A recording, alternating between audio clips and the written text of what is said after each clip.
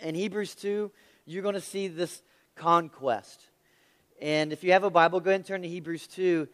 But it's amazing how God's conquest, His rescue of His people, it was in the most unusual way, if you think about it. There were many messages warning that He was coming. Here comes this attack, how He's going to redeem and rescue His people. But it was for thousands of years before He actually came and sent the rescuer. And so when the invasion did come, it wasn't this loud, guns a-blazing kind of attack on the enemy. It was in a very unusual way. It was through a baby being born to an unlikely lady. And Hebrews 2 gives us a beautiful picture of this rescue. And so Hebrews 2, I think, is a story of rescue. How the Father, He looked out and He saw His children, and they were in chains, they were slaves, and these were His sons and daughters. And He saw them, and what was crazy is they were such enslaved that they didn't even realize they were slaves. The enemy had deceived them to thinking they were free. And God sent this rescuer to redeem His children, His sons and daughters, that they were held captive, and He won them back. So that's the story we look at this morning, Hebrews chapter 2. I want to jump back a little bit for context to last week, just one verse, verse 9. Should be on the screen, hopefully. Yeah. I'm really enjoying this Hebrew series, that Christ is so much greater than anything we put our hopes in. So if your hope today is in like a relationship, maybe it's in a marriage, maybe it's in some status, or maybe it's in your school, you can't find your hope in those things. You're never going to be truly satisfied. But here in Hebrews, we'll see where we find our true satisfaction and joy. It's in Christ. So in verse 9, we see this rescue taking place. Verse 9, but we see Him who for a little while was made lower than the angels. That's talking about when He descended to the earth. So Christ was lower than the angels. He was here on earth, namely Jesus, crowned with glory and honor. Why? Because of the suffering of death, so that by the grace of God He might taste death for everyone. For it was fitting that He, by whom all things exist, in bringing many sons to glory, should make the founder of their salvation perfect through suffering. For He who sanctifies and those who are sanctified all have one source. That is why He is not ashamed to call them brothers, saying, I will tell of your name to my brothers. In the midst of the congregation, I will sing your praise. And again, I will put my trust in Him.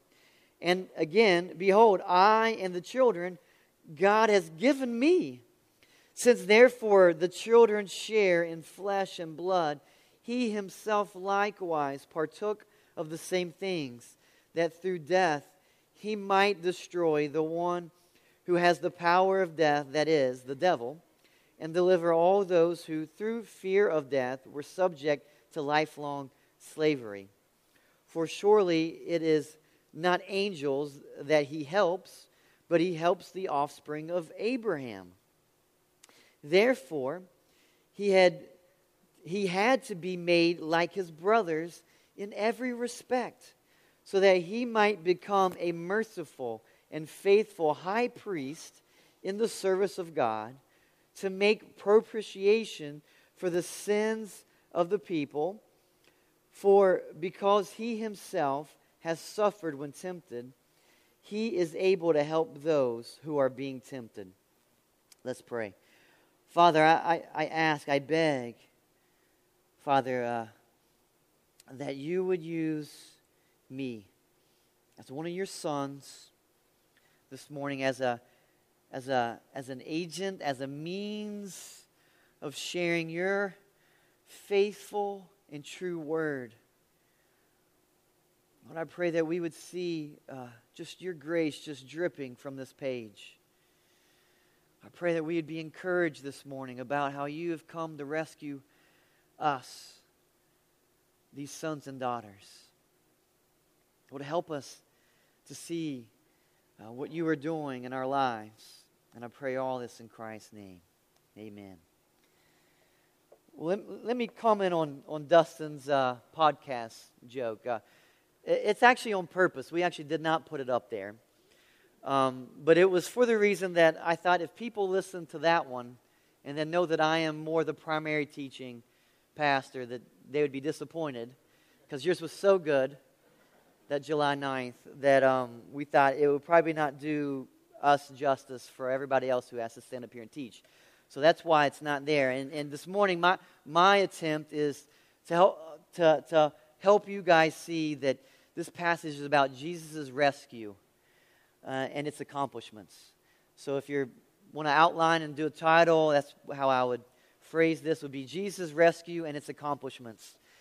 And I think it answers two questions in this passage. The first one is, what did the rescue accomplish? And I will have 4 subpoints. And then the second question will be, how did Jesus accomplish this rescue? And it will stand alone. So let me first address, what did this rescue accomplish? Jesus came and rescued, and it had some accomplishments, some benefits. What did it accomplish? Number 1, our adoption. One of the things what I love about small groups is our small groups, it's not another sermon. Our small groups is an opportunity to help us learn how to read the Bible, is one part of small groups. And one of the things that we try to get our people to see is when you're reading the Bible, look for observations. And so things like what's being repeated, what themes are developed, what's in the context of what's before and continuing. Maybe there's some contrast, some if-then statements. And so you should be looking for these things. I can't help but when I read this passage to see like this family language all throughout this. And I couldn't even just narrow it down to one verse. It's almost our whole passage. In verses 10 through 17, you're going to see this language of adoption. Look at this. In verse 10, it says, in bringing many sons, and the Greek word there, it has the freedom there to include daughters, many sons and daughters to glory. Verse 11, it says, he is not ashamed to call them brothers. The he here is, in the context, is referring to Jesus. That Jesus is not ashamed to call the believers in Christ brothers or sisters. Just meditate on that truth for a moment. That Jesus calls you his brother or sister. That's pretty cool, right? You're like, who's your brother? Let me tell you about my brother. And that we have a brother here in Christ.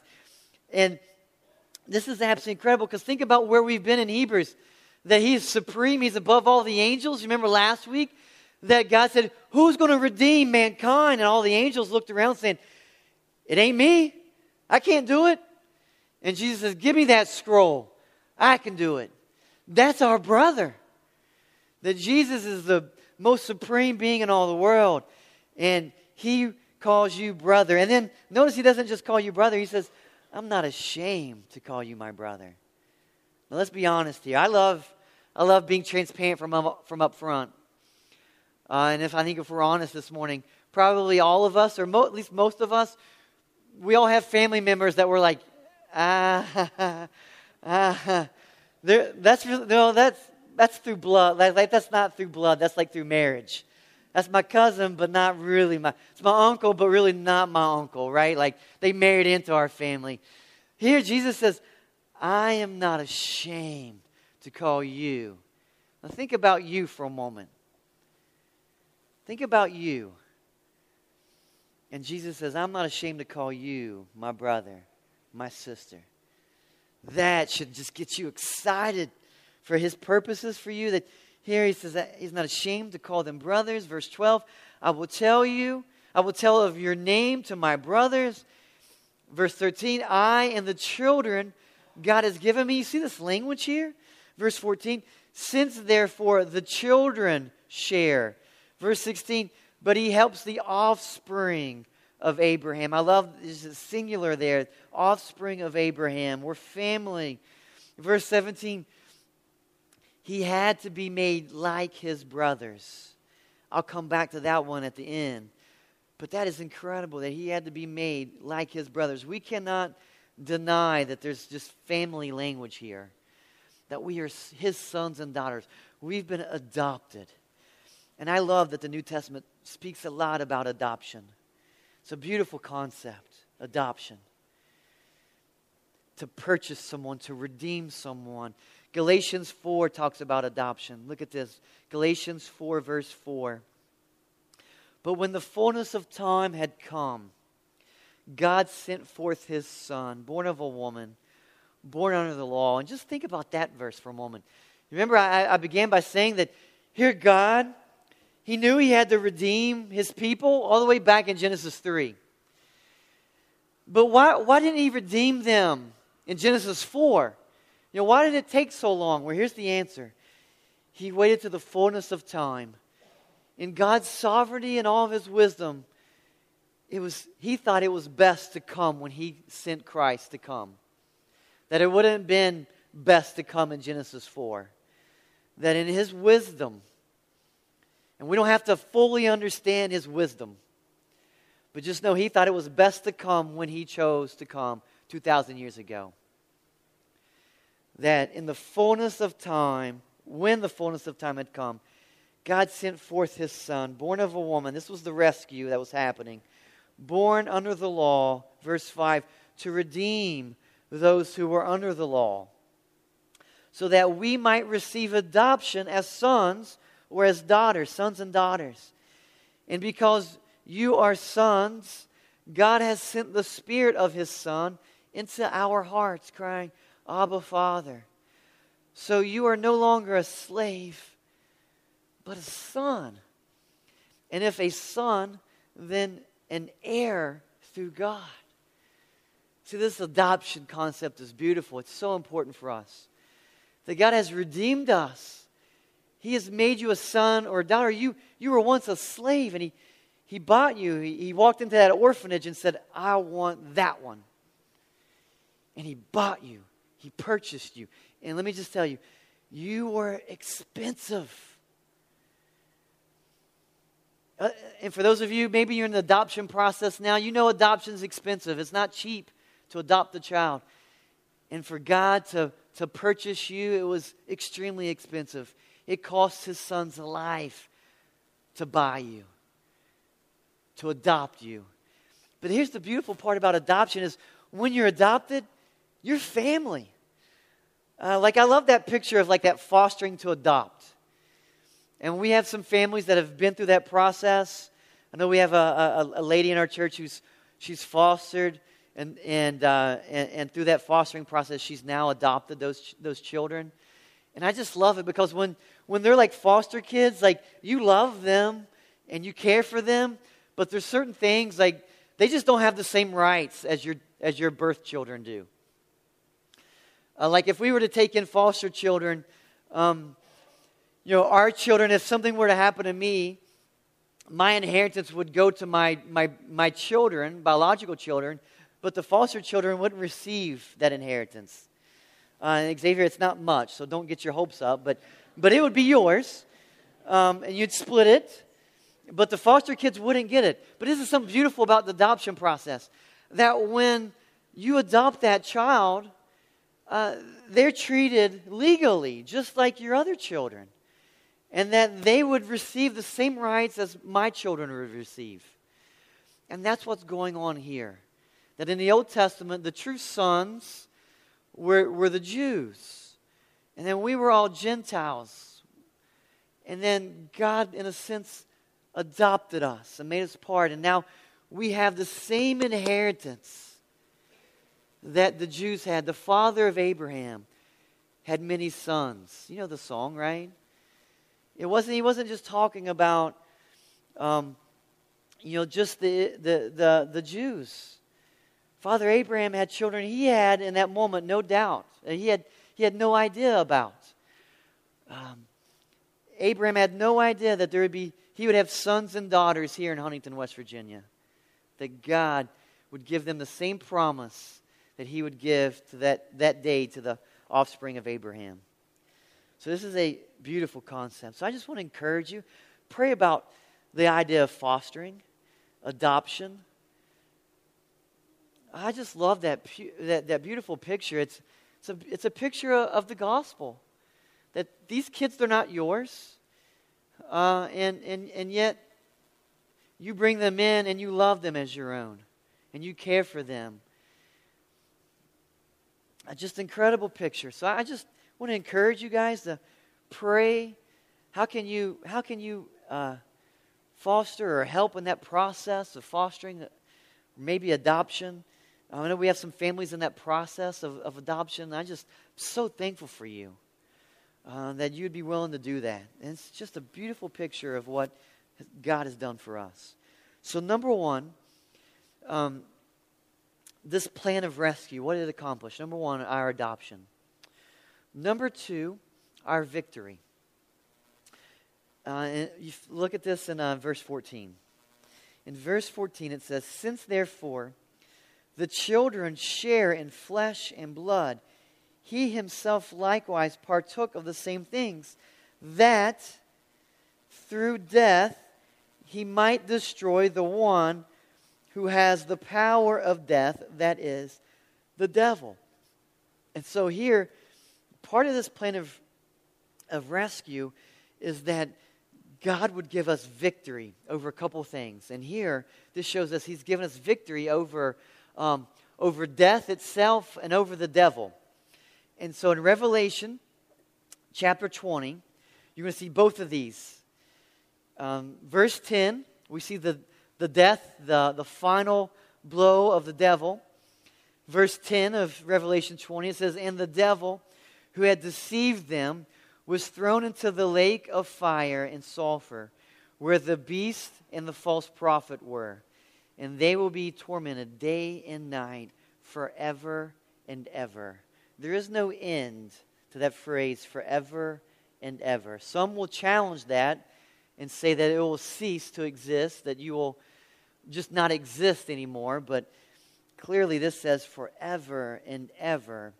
Then verse 14, if you just drop down a few verses, says, "Then even death and Hades were thrown into the lake of fire." This is the second death, the lake of fire. And then look at this. "And if anyone's name was not found in the book of life, he was thrown into the lake of fire." And so this is forever and ever. This is something real. This is not some story to scare you this morning, to get you to live a moral life. This is what's going to happen if your name is not written in the book of life. And we will continue to see how our name becomes written in the Lamb's book of life. But just understand here, at this point, that the devil has been thrown in, death has been thrown in, they've been defeated, they are destroyed. And so death is something we don't like to talk about. I try to talk about it I try to have a sermon at least on death once a year. Because I know we just don't talk about it. We're uncomfortable talking about it. And so let me just give you 4 truths about death this morning, just underneath this victory statement here. 4 truths about death. Number 1, death is appointed. Death is appointed. Job 14, verse 5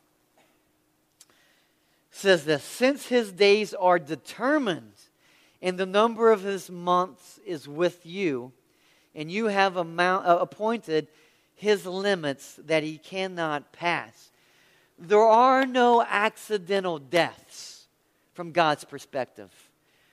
Every life has given a life, a full life. From our perspective, yes, we see the accidents and we say it's been a short life. God is not shocked by anyone's death. Every life has a day, this appointment. They are determined and numbered. And so death is appointed for us all. Unless the Lord returns, before we die, you and I will die. We have one life to live. Now, in America, sadly, we have all this technology. Our lifespan in America is not the best. It's not even the top 10 best in all the world. For a lady, your average lifespan of a woman is around 81 years of age. For a guy, it's not that good. It's about 76 years that we have, all right? And I once heard just an incredible godly man use this this example, this illustration one time. You have a tape measure here, and I have 81 here. This is 81 inches. So, it starts at the end there. Xavier, can you come help me, bud? Can you come just hold the other end? Actually, let me do it this way, because I'm OCD. This way the numbers aren't upside down. So just kind of hold it that side. And so, 81 years we have, if you're a lady. 76, goes like that, all right? So just there, that's 5 years, just gone. All right? And so, where do you fall onto this life? I think this is good for us to look at. Xavier, you're right there. Kind of put your hand at your age. So you're 10. So you got all of this statistically ahead of you, right? To look at and get excited about. See, your dad, I'm right here. I'm 40. Okay? I'm past half my life now. Most of my life, apparently, statistically speaking, was on that side of this line. And what all of this, if you look at a tombstone, all of this is just measured by a dash. You realize that? Just a dash. And so here's 40. And so I begin to look at this now going, oh man, there's some urgency. And let me just be honest, I don't know, I might not see next week. I might not see 41. But statistically, I have this in front of me, and I don't want to waste that. I look back and I thought, I definitely wasted the first 20 years of my life not following Christ. And so I've had 20 years of following Christ, and man, I don't want to waste any minute. Where are you on this?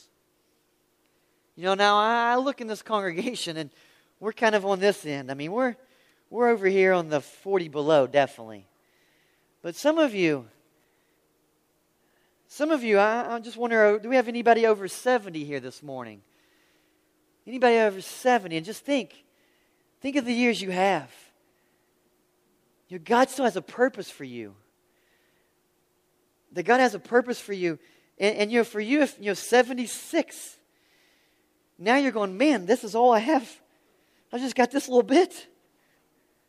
It's a reality. I'm not trying to make light of it. This is reality, right? What are you going to do with this? I don't want to waste it. And so if this is you this morning, man, keep pushing forward. You've got so much you can offer, especially this church. There's so many young people that just need your wisdom. We need those who are 50 and older.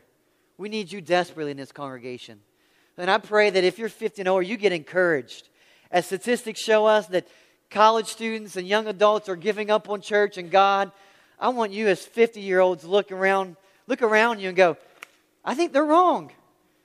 Maybe they're wrong. Maybe the news, at least here it's wrong. Because I see young men and women who love God and want to do something with their life. But just know that death is appointed. That you have a certain life to live. This year, there will be 56 million people who die this year. 56 million people. Per month, 4,679,452 people will die this month in October. 153,424 will die today, October 8th. 153,424 people will die today. Will die today. Not might, but will die today. There will be a lot of people that today will be their last day. This hour, 6,392 people will die this hour. This minute, 106 people will die this minute. And every 1.8 seconds, someone will die.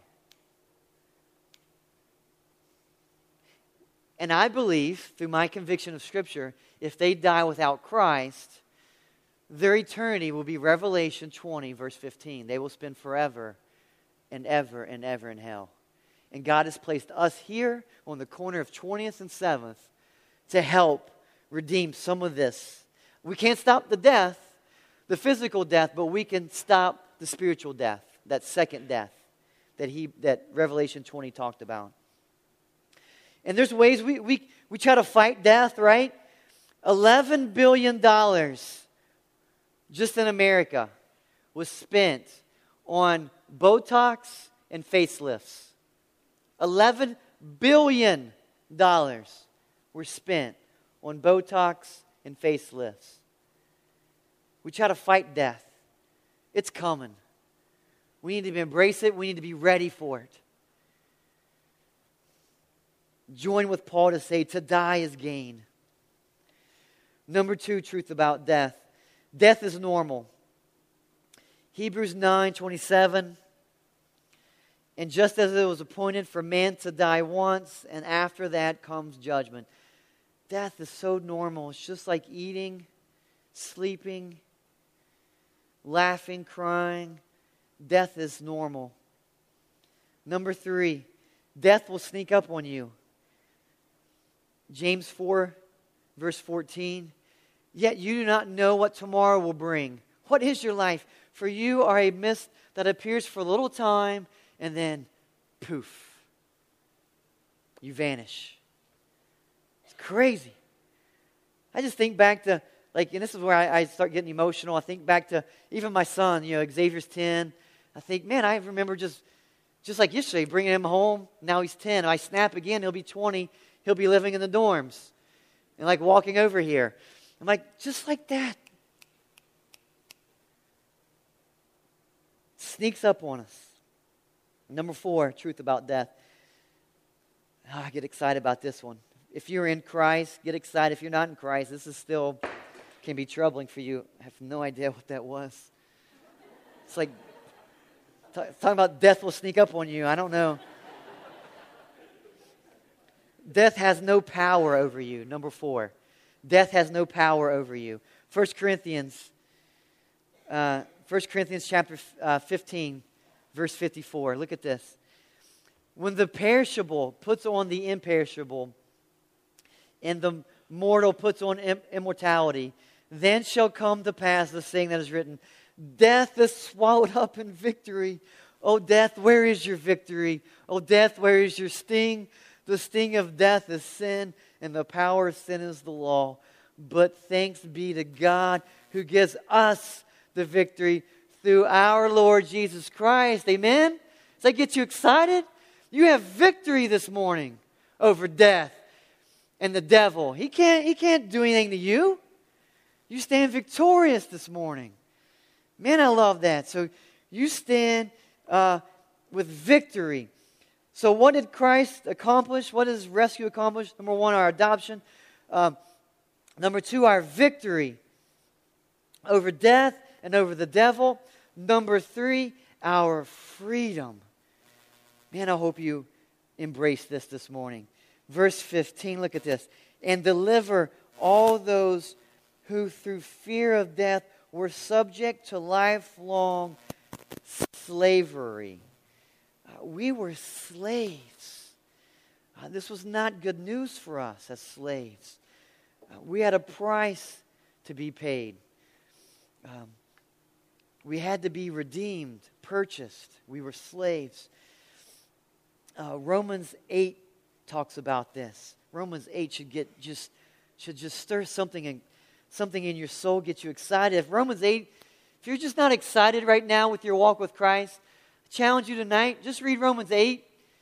If you don't get excited tonight after reading Romans 8, wake up tomorrow, read Romans 8 again.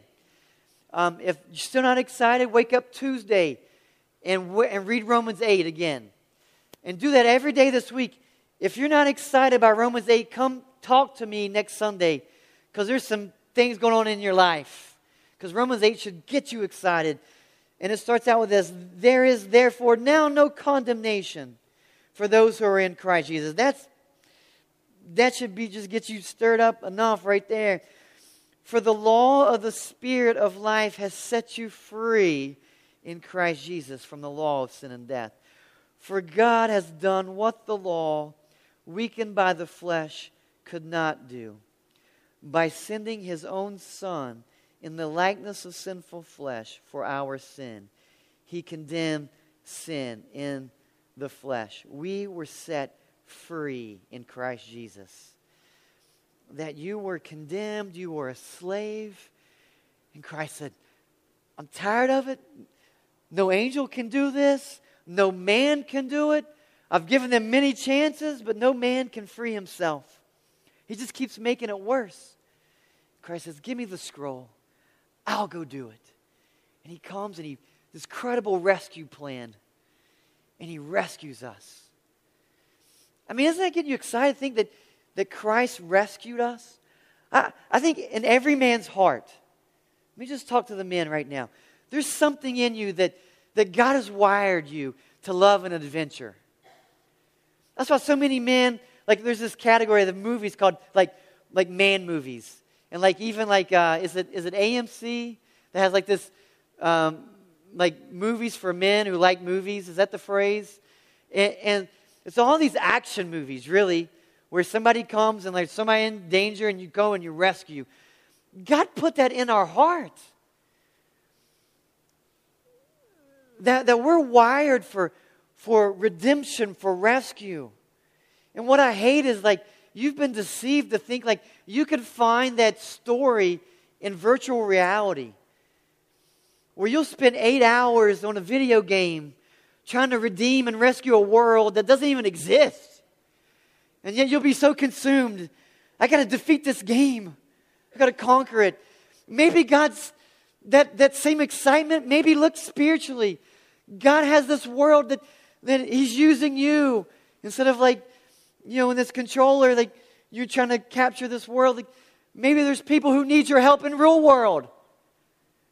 So step out of the virtual world. Step into reality. That God has created you to be a warrior, to rescue and to be adventurous. Take risks. Don't be afraid to fail. We're so scared to take chances. And I want to take risks for God. I'll apologize along the way. We've got to take big risks. He's rescued us. We have this victory, our adoption, our victory, our freedom. We're free in Christ. Let's set the captives free. Last one. Our peace. What did this rescue accomplish? Our peace, verse 17. Therefore, He had to be made like His brothers in every respect, so that He might become a merciful and faithful high priest in the servant of God, to make propitiation for the sins of the people. Now, what is that word? So we probably don't see it anywhere else except in our Bible, and some of your Bibles just change it. They either put sacrifice or maybe atonement there. There's some bad words if you're using a Bible and it says expiation there. I'd encourage you to find a new translation. I just think it's a word that's confusing, but it doesn't encompass. They're trying to avoid what I'm getting ready to explain about propitiation. And here's the truth. That word, the reason some of your translations keep that word, because it's really hard to define. So let me just go over how some Bible dictionaries will define it. It says this. It means, see if this is up there. It means that death of Christ, death of Christ fully satisfied all the righteous demands of God toward the sinner. Because God is holy and righteous, He cannot overlook sin. Through the work of Jesus Christ, God is fully satisfied that His righteous standard has been met. Through union with Christ, the believer can now be accepted by God and be spared from the wrath of God. So that's why some of those words, I think, miss the beautiful language of propitiation. That there's wrath upon us, and this is how Wayne Grudem would define it. Look at this next definition. So that's a big concept, the first one. Here's a little better way to just define it. A sacrifice that bears God's wrath to the end, and in so doing, changes God's wrath toward us into favor. So God had wrath upon us. And something had to satisfy, had to appease that wrath. And this is where that atonement comes in. Jesus became the substitutionary atonement. He took that wrath for us on the cross. He bore your sin. All right? But then this is the beautiful part that this word captures. Not only does he just take that wrath and like wipe off that penalty, here's the problem with that. Is like, I'm still sinful. So it's great that he took that wrath, but I would, just like some of your credit, your credit cards, you may keep compounding more. And so I would keep adding to that. So here he takes it away, and then he gives me his righteousness. So that's really what that word propitiation should encompass. This idea of removing wrath and giving us righteousness. God's favor. It's incredible that God has turned his wrath away from me and poured it upon his Son. And then now I have the righteousness of God. That's incredible. Absolutely incredible. Well, how did Jesus accomplish this rescue? We've just seen what did he accomplish, but there's something here about how did he accomplish that I don't want us to miss. Still in verse 17. Therefore, he had to be made like his brothers in every respect. Such an important phrase for us. Had to be made like his brothers. Jesus had to come. In order for that to happen, the wrath to be removed, he had to become like us. And this was why this rescue was so brilliant. I don't know the spiritual realm. I don't know if Satan was if he knew like it was coming. Like I know there's this Messiah, this rescuer is going to come. So he's on guard, he's ready. In some ways he knew, because I think he worked through Herod to try to wipe out all the babies. But yet he didn't know fully. He didn't know the Scriptures. And that the Scriptures taught where the Messiah would come from. And here's this idea that Christ came and dwelled inside man, became man. Not just dwelled inside man, but became man. And so this is what's called the incarnation or hypostatic union, where these two parts became one in the incarnation. Fully God, fully man. Such a deep concept that my mind can't fully grasp.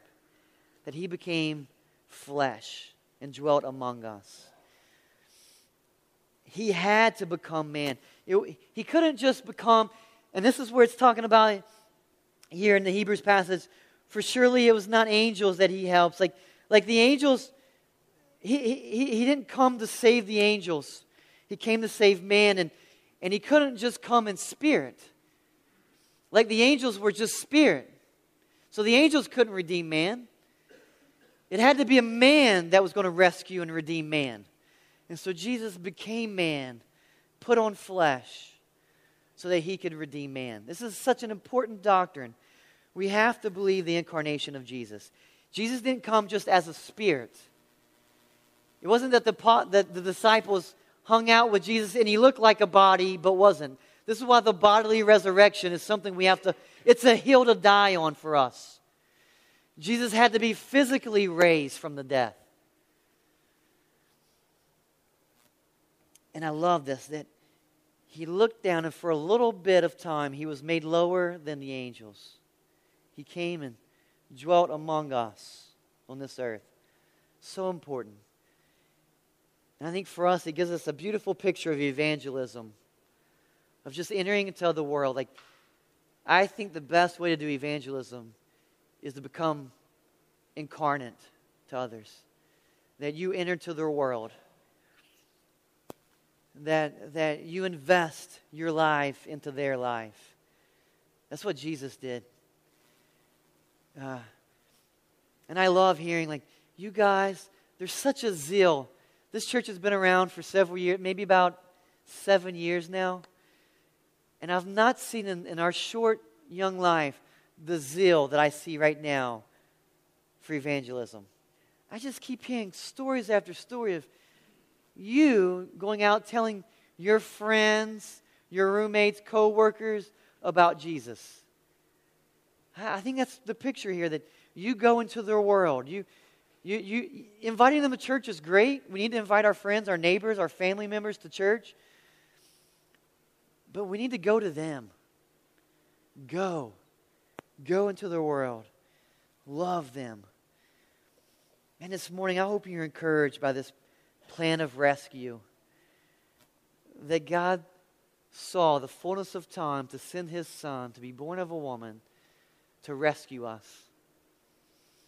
I hope that you're encouraged by what the cross, the death and resurrection accomplished for us, our adoption. You are sons and daughters of the Most High God. You should walk out here this morning with your chest out, your chin up, and know that you have a Heavenly Father who loves you.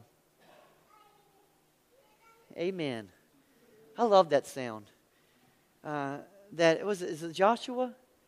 That Joshua has a Heavenly Father who loves him. That we have victory in Christ. We have freedom. We have peace with God. That's the incredible part, that it's not that He came. It'd be like if Xavier was captured and he was kidnapped. Of course I'm going to chase after him. But Scripture says that we were enemies of God. We didn't want to be rescued. We had been deceived to think that we were free and that we were better off without this God. Yet God shows that He opens our eyes and see that we were slaves, and He gives us peace with Him. And He does this by coming as a man. Think about that as I close. I'll invite the band to come on back up. Think about the idea of Jesus becoming man. Just how humbling that would be. This is, as we're going through, He is supreme, He is superior over all things, right? Remember we talked about that, how He holds the universe in His hands, but yet He becomes a man. So we learn in the New Testament that Jesus gets tired. This is the God who never gets weary, becoming weary. The God who is everywhere, not bound by space and time, now bound by space and time while He's here on this earth. Jesus gets hungry, He thirsts. Think about, Jesus had to go through being a child. He had to go through puberty. This is crazy to think about.